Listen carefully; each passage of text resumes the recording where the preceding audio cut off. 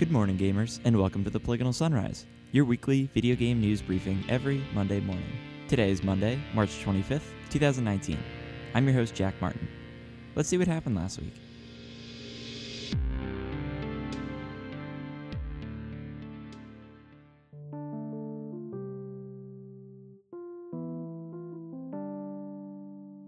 Google Stadia is the new streaming gaming platform from Google. This article was written by Michael McWhirter of Polygon on Tuesday, March 19th. Google announced Stadia, a new cloud-based gaming platform, at its GDC 2019 keynote Tuesday morning. It's a major move for Google into the video game business, which is increasingly building towards streaming as a solution.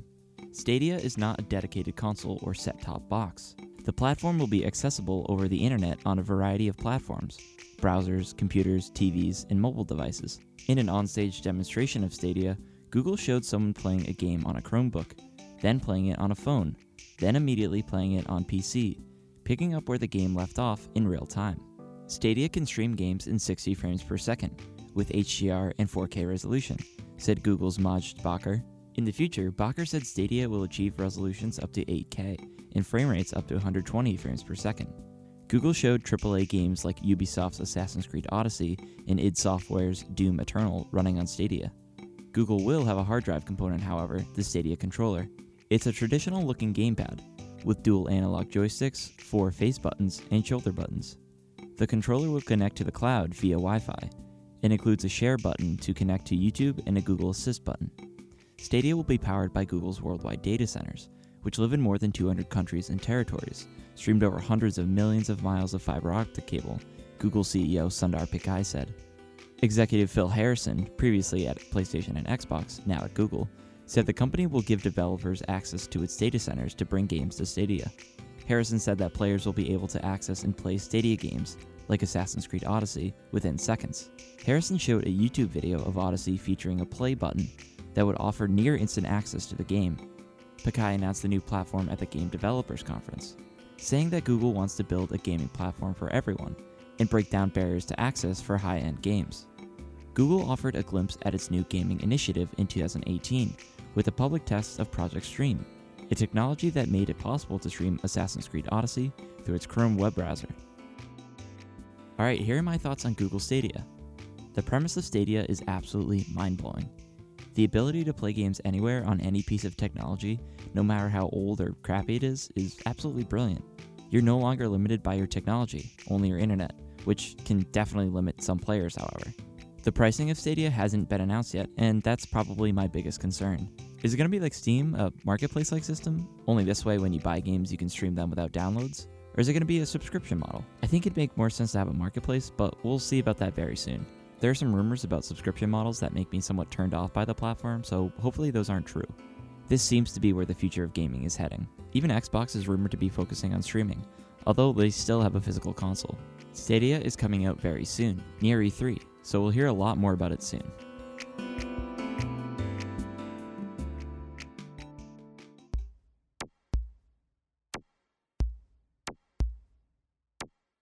Alright, on to the next story. So I'm combining both of these stories into one news article since they're very similar. So let's get started. Sony announces State of Play livestream. Will announce new games March 25th. This article was written by Matt Purslow of IGN on Friday, March 22nd. Sony has announced State of Play, a series of live broadcasts that will reveal new updates and announcements for PS4 and PSVR games. The first episode will be shown March 25th. The announcement was posted to the PlayStation blog today, and explains that the debut episode will broadcast at 2 p.m. PT on Monday, March 25th. That's 5 p.m. for anyone on Eastern Time, 9 p.m. for those in the UK, and 7 a.m. on Tuesday morning for those on the Australia East Coast. The blog details that the first State of Play episode will show new trailers, footage, and game announcements for both PlayStation 4 and PSVR games. Effectively, it appears to be Sony's equivalent to Nintendo Direct, and with any luck, it'll be just as revealing. State of Play will air live on Twitch, YouTube, Twitter, and Facebook, and can be accessed as a video on demand shortly after the livestream. And aside from the State of Play livestream, Microsoft announces Indie Showcase Stream, starting March 26th. This article was also written by Matt Purslow of IGN on Friday, March 22nd. Microsoft has announced ID at Xbox Game Pass, a new series of live streams to showcase indie games coming to Xbox Game Pass. The first broadcast will be on Tuesday, March 26th. Announced on the Xbox Wire blog, the first episode will premiere at 9 a.m. PT. That's noon Eastern Time, 4 p.m. at the UK, and 2 a.m. in Australia. The stream will offer new dives into After Party, Void Bastards, and Supermarket Shriek. There will also be a behind-the-scenes element to the stream, with a segment featuring After Party and Oxenfree developer Night School Studio. The blog post promises new reveals, gameplay highlights, and conversations with developers. The announcement comes just hours after Sony revealed their own live broadcast series, State of Play, meaning all of the big three platform holders now have their own livestream programming. ID at Xbox appears to be closer to Nintendo's Nindy Direct, while State of Play is more in the vein of a traditional Nintendo Direct. Alright, here are my thoughts on the State of Play livestream and the ID at Xbox livestream. I think this is fantastic news for Xbox and PlayStation fans. They'll now have quicker and more direct communication and announcements from their company of choice. You won't have to wait for E3 or any sort of live conference anymore. In fact, you'll have these new announcements sent directly to you. For once, Nintendo made the first move on this one. Their directs have been around for a while now, offering some pretty major updates for fans. I imagine we'll be getting a lot of State of Plays specifically from Sony, especially soon since the company isn't going to be at E3. I'm very excited for these live streams, but I especially can't wait for Sony's on Monday. I imagine it'll be fairly newsworthy since PlayStation won't be at E3. Alright, here's the last piece of news. Nintendo confirms Cuphead for Switch with Xbox Live support. This article was written by Kevin Nazevic of GameSpot on Friday, March 22nd. Nintendo showed off a ton of games during this week's Nindies Spring Showcase, but one of the biggest announcements came right at the beginning of the presentation, when the company revealed Cuphead is coming to Nintendo Switch next month. The acclaimed platformer arrives in the Switch eShop on April 18th, but you can pre-purchase it from the digital store right now. Nintendo specifically thanked its friends at Microsoft for helping it bring Cuphead to Switch. The game first launched on Xbox One and PC as a Microsoft exclusive in 2017, garnering critical acclaim for its challenging run-and-gun gameplay and beautiful hand-drawn visuals, which evoke the style of classic 1930s cartoons. On top of that, Microsoft announced that Cuphead on Switch will support Xbox Live, allowing you to unlock achievements while you play the game on Nintendo's console. In a blog post on the Xbox website, the company explained it is working with developer Studio MDHR on implementing Xbox Live features into the Switch version later this year as a post-launch update. This follows Microsoft's previous announcement that it plans to expand Xbox Live to Switch, iOS, and Android. The exact feature set for Xbox Live in Cuphead on Switch has yet to be confirmed. Alright, here are my thoughts on Cuphead coming to Switch. I am so excited to play this on the Switch. I missed out on Cuphead and have no way of playing it now since I sold my Xbox, so I'm really glad that I actually have a place to play it now. A first-party Microsoft game coming to Switch is a huge step forward in the Microsoft-Nintendo relationship. They keep building up their collaborations together, and it's definitely going to lead to something big for next generation. We're going to continue seeing more Microsoft first-party games on the Switch, but I wonder if any Nintendo first-party games will make their way to Xbox. Nintendo games are incredibly exclusive, so I'm a bit wary about that, but who knows. Xbox Live on another platform is huge as well. Being able to unlock achievements on a rival's console is insane to me, and it's one step closer to more integration between Xbox and Nintendo. Alright, that's it for news. Before we end the show, let's take a trip back in time and see what happened this week in gaming history. This is for the week of March 25th to the 31st.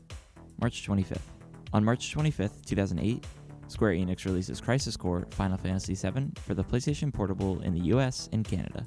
And on March 25th, 2011, Nintendo launches the Nintendo 3DS in Europe. March 26th.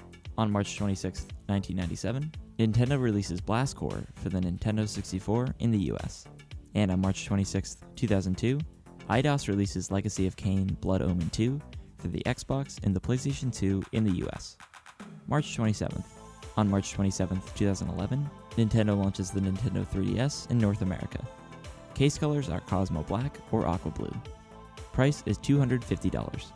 And again, on March 27th, 2011, Capcom releases the Super Street Fighter IV 3D Edition for the Nintendo 3DS in the US. And again, on March 27th, 2011, Ubisoft releases Ghost Recon Shadow Wars for the Nintendo 3DS in the US. March 28th.